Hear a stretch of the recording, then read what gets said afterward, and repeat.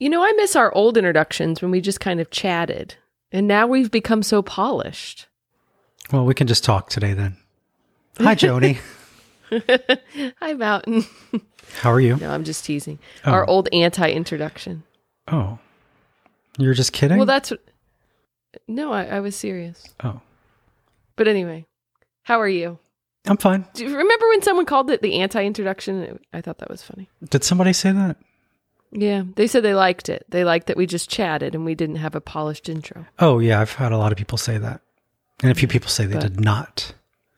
Yes, and I don't want to lose listeners over our introduction. So, hi, Mountain. We're talking about the station churches. I know. Okay. But if I don't have my polished introduction, I get all flustered. Okay. So, hello, listeners. We are talking about the station churches of Lent, as you know, because many of you have been listening every day, and we're very grateful for that. Yeah. We are very grateful. So today, we teased yesterday that we were going to be looking at another one of the churches from the Roman canon. And so today, Thursday of the third week of Lent, is the Church of St. Cosmas and Damian. Right. And I also mentioned that pretty much any visitor to Rome has seen this church. They probably just didn't realize it or weren't interested. But this church is located just outside the Roman Forum and just a couple blocks from the Colosseum. And so if anyone's been to the Roman Forum, they would have seen the back of this church. If they've been to the Colosseum, they most likely walked by this church to get there or on their way out. It's just a tiny little church just off the side of the road. But most people are so interested in the Colosseum and Forum that and maybe exhausted or sick of waiting in lines and stuff that they just see a church and they're like, we'll see another one later.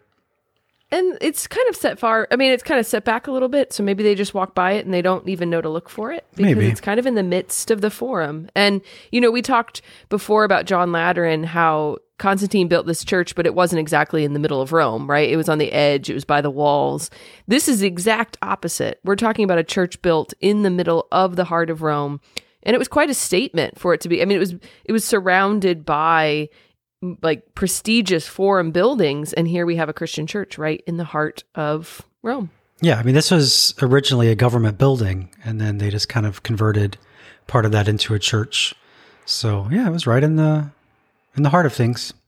Yeah, and that it was kind of the first one to be transformed. Other churches were built maybe with stuff from ancient buildings, but this was really the first one to be built from an ancient building. Like they transformed a government building, a pagan temple, into a church. They kind of avoided doing that because they didn't want, the temples to get mixed up with the churches.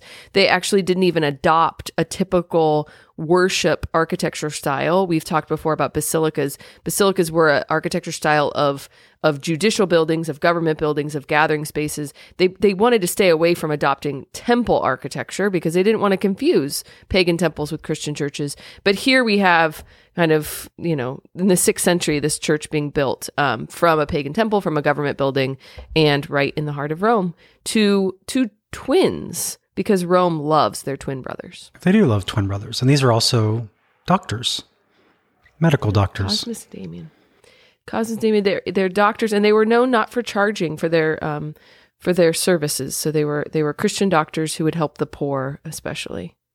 Right. And as usually happened during the persecutions, they were arrested. They wouldn't renounce their faith, so they were tortured.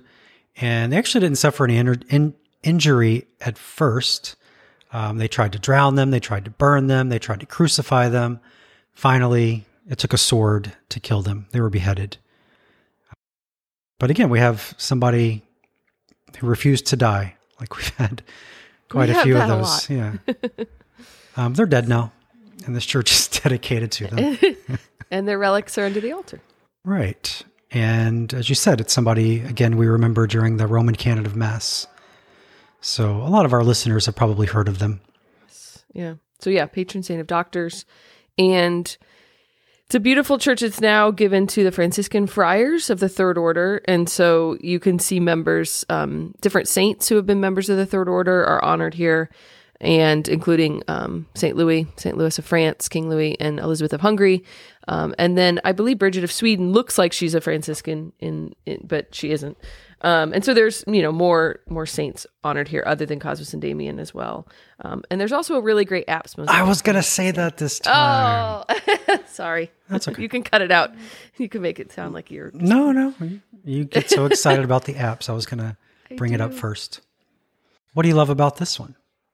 Well, it's one of the earliest apse mosaics, and it kind of served as a model for other ones. But I love the colors. I love like the night sky and the red and the blue, and I just think it's a little different than some of the other. It's very bright. It's like Technicolor, hippie-ish colors. Yeah. Mosaic.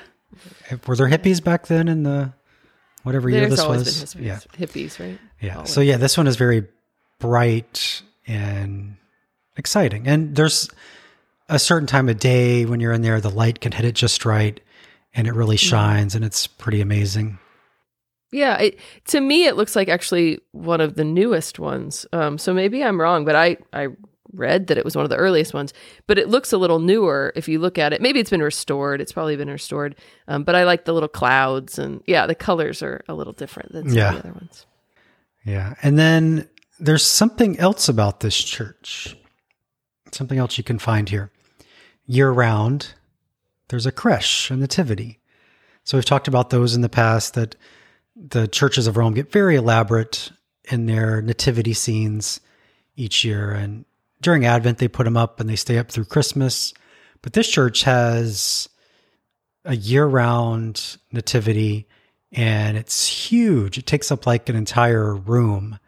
And so it's not in the church, but when you go into this church, there's like a door and you go into a courtyard, and then off to the right, there's like some stairs that go down, and then that leads to the nativity. And so it's pretty amazing and very detailed. And like I said, it takes up a whole room. So it's not even a scene. It's like a whole nativity country or something. I don't know. How do you think they dust that? I don't think they I've always do. wondered that. I've wondered that too. Yeah, because all these little intricate pieces. Yeah, and I don't know. How do you get up in there? And I don't know.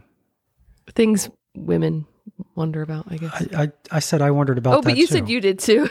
Thanks, Joni. things that clean people wonder about. Oh. So yeah, Cosmas and Damian.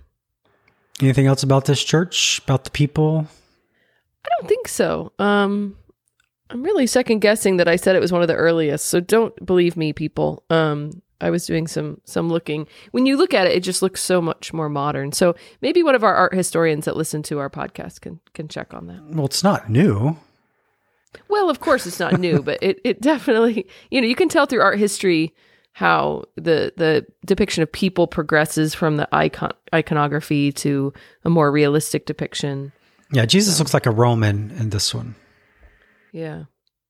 Yeah, I don't know the year. Maybe we should have prepared the year beforehand. I mean, in this, it says the remarkable apse mosaic is the basilica's oldest extant decoration, and that's Elizabeth Lev, and I trust her. So I'm sticking with it.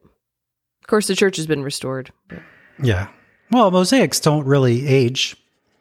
So they always kind of look bright and new and shiny. Yeah. Yeah. It was more the way the apostles and Jesus look that made me second guess, but that's okay. I see.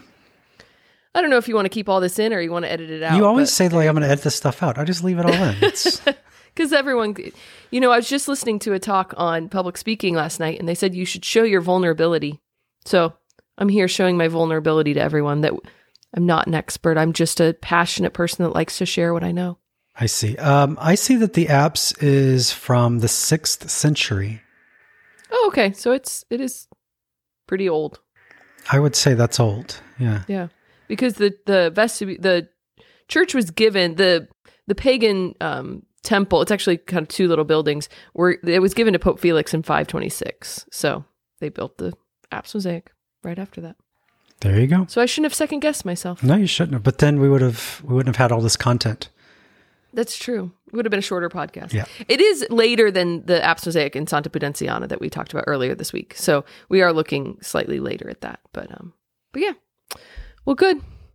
I mean, anything from my apps mosaics. the 6th century, that's pretty old. It's true. Even for Rome. I love Rome for that reason. Yeah. It's really, it's new. It's 18th century. And America's like, what? So, well, thanks, Mountain. Thanks, Joni. So tomorrow, a church that's in the heart of Rome. Probably a lot of people haven't been here, but it's right by a very touristy spot. And it's dedicated to somebody. A good gelateria. Really?